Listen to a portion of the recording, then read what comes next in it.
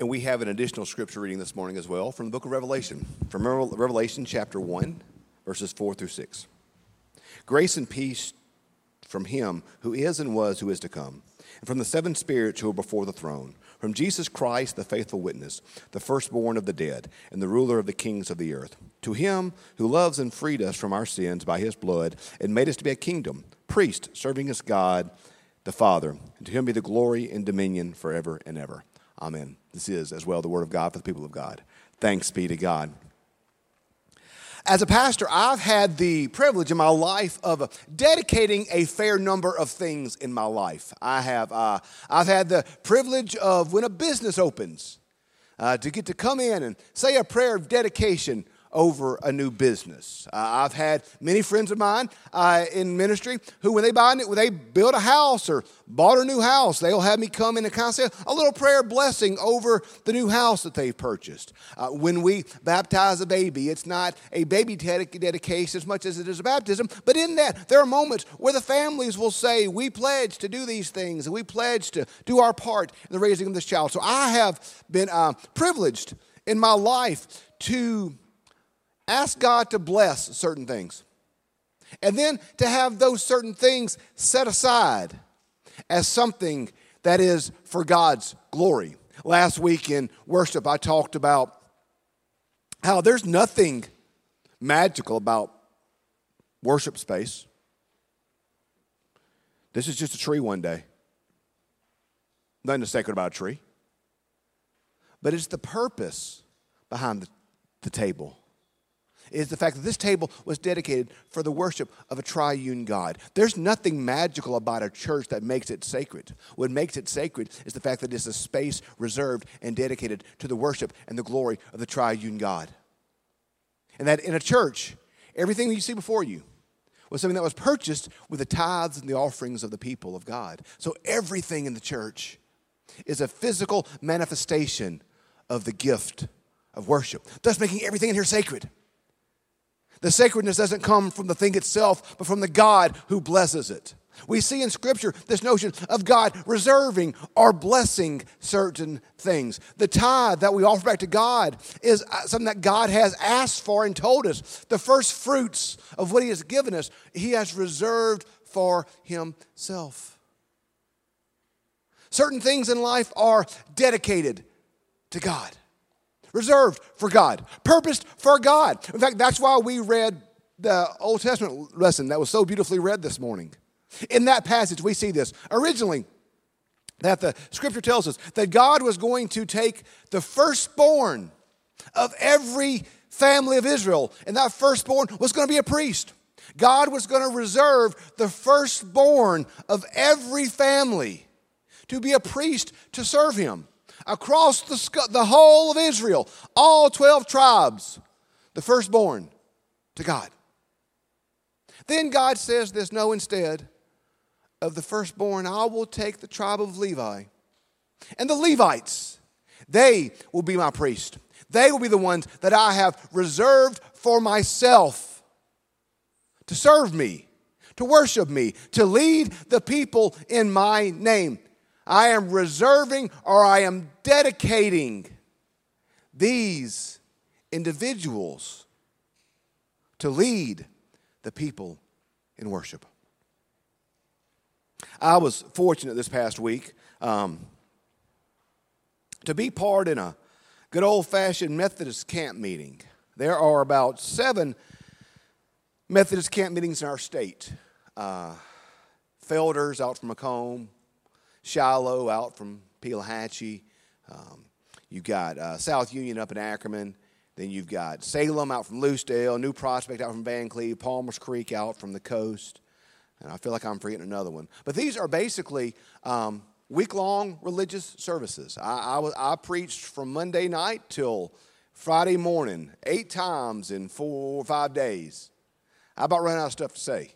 I mean, you preach that 8th sermon, and you're kind of sick of them, and they're kind of sick of you. So they're ready for a break. It's a lot of fun, though. And this past week, I preached at night about key moments in church history where things changed, or rather world history. The creation made in God's image, and the fall, the corruption of the original goodness of God that he bestowed upon us. Then we see God's response. We see God's response through the cross where Jesus paid for our sins, and the empty grave where Christ has overcome our sins. But then we get to Pentecost. Pentecost is such a significant moment because in Pentecost we see something shift that happened in the Old Testament. Because we read in Leviticus, in Numbers, that God has reserved these specific people to be his priests. That God has reserved these specific Levites to be the priest to serve him. Cool. God says, these folks right here, you're mine. I'm marking you, you're mine. Then at Pentecost, something interesting happens. The Holy Spirit falls. And instead of the Holy Spirit or the call of God or the purpose of God being reserved for just one person or one group or one tribe or one people, it's flung out for everybody. I describe the Holy Spirit pre-Pentecost as a rifle shot. One shot for one thing. Post-Pentecost, it's a buckshot. Just flung out for everybody. And so did you see in Numbers that God says, these are my priests. These are who I'm reserving for my people. These specific people. What do we see in Revelation? I have made you all a kingdom of priests to serve our God. We're in stewardship season. We'll talk about how stuff works this year. How things take place. How church happens. How work happens. Y'all, we got a problem in our church. You've seen it this morning already. We got too many kids. Seriously, y'all. We got too many kids. They're coming out of our ears.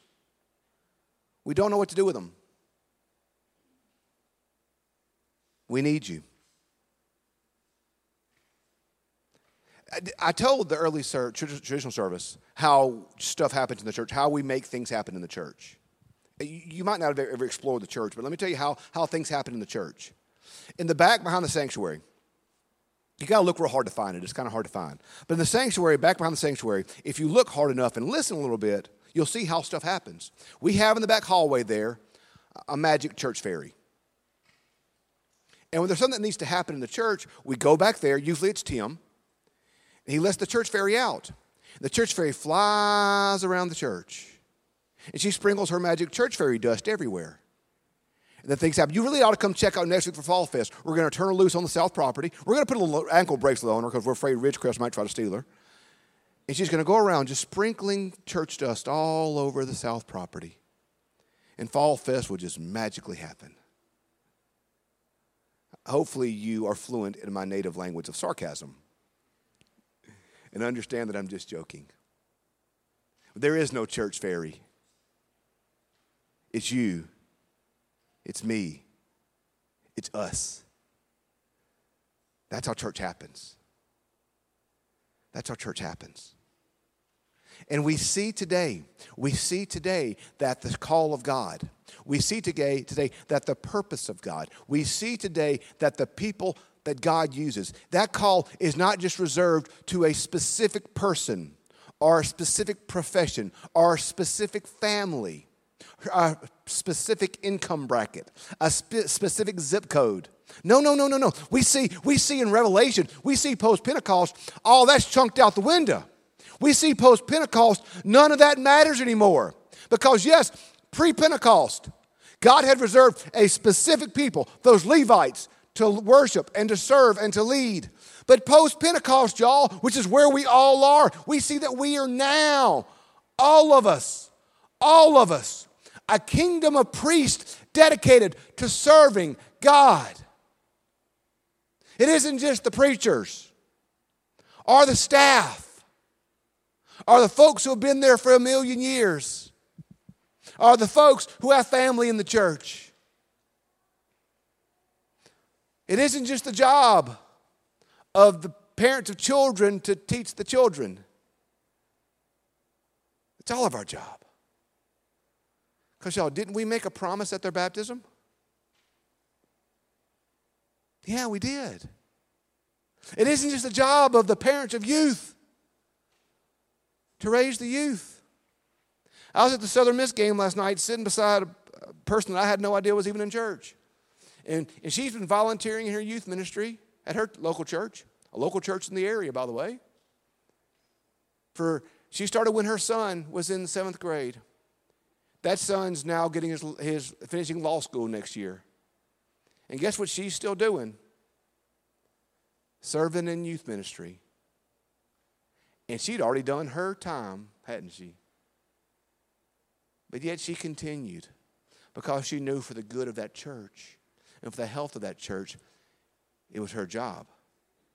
But not just that. She understood Revelation 1. She was part of that kingdom of priests dedicating to serving their God. We've talked of sacred space and how everything in this space has value. Today we're talking about sacred people. We are so blessed with children here, y'all. We're so blessed with youth. And they are called by God to know of His goodness and to know of His mercy. They are sacred. They are made in the image of God. And they're here for a purpose. And God has given them to us.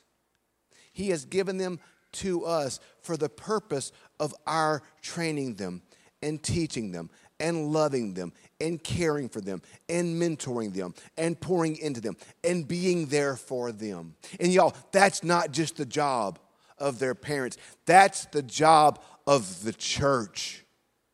That's the job of the church. One of the questions John Wesley asked his first preachers was this, is do you feel called to spend time with the children? One preacher to Wesley said, I do not feel called to spend time with children. To which Wesley responded, then you are not called to be a Methodist pastor.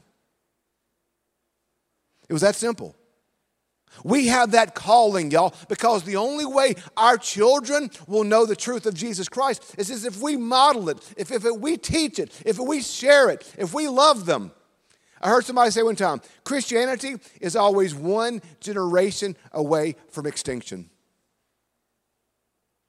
Because it's up to us to teach the way of Christ to the next generation. It's up to us to model the way of Christ to the next generation. It's up to us to love the next generation, y'all. And that can be hard sometimes. But it's our calling, y'all. It's our calling. The Bible says today that we are a kingdom of priests to serve our God. The old dynamic is no more. The ways of the past are no more. It is no longer just the job of certain people to lead the church. It's no longer the job of certain groups to lead the church. But it's all of us. It's all of us. It's me. It's you. It's all of us. Yes. That is our mission. That's our calling. That's our purpose.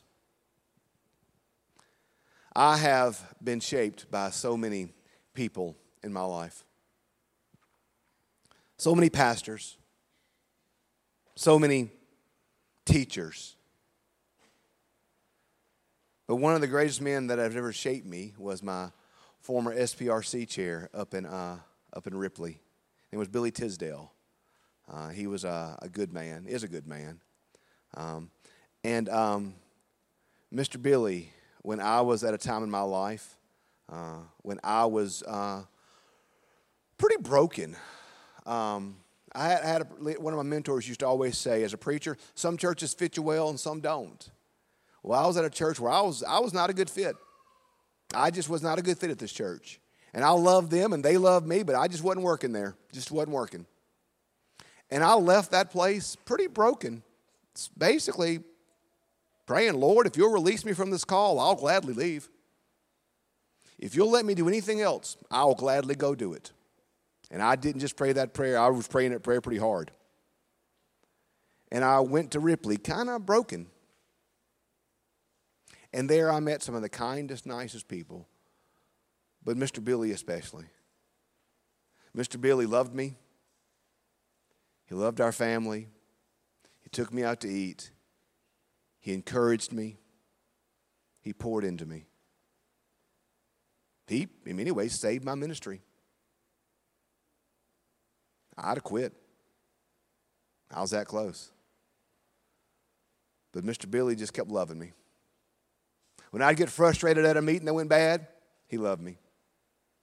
When my sermons stunk, as they often do, he loved me. When I felt completely inadequate, he loved me. Mr. Billy was a paper salesman.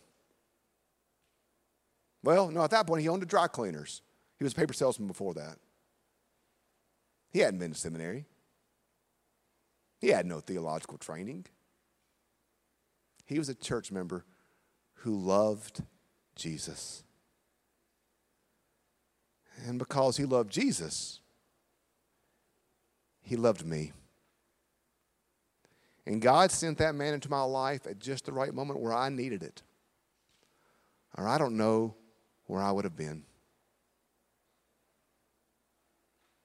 This morning, I have two questions for you in closing.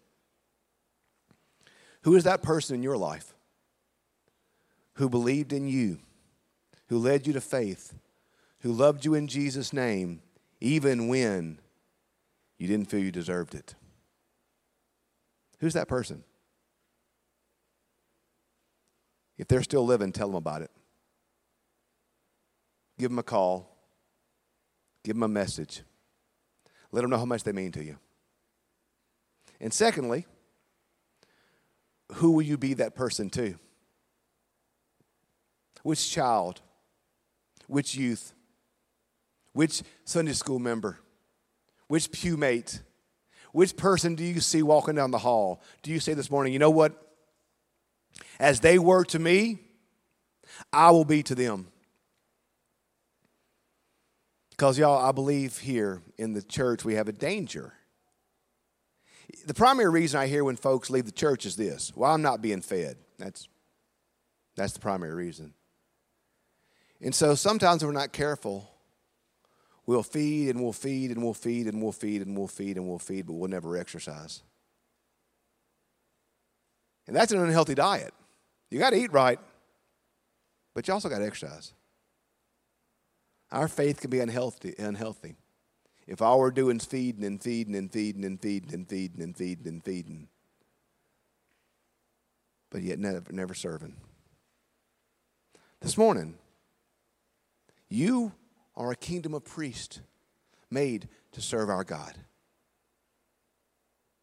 Let's be thankful for the folks who have poured into us, the sacred people in our life. And let's prayerfully consider who are the people and where are the places that we will serve in our life. Let's pray.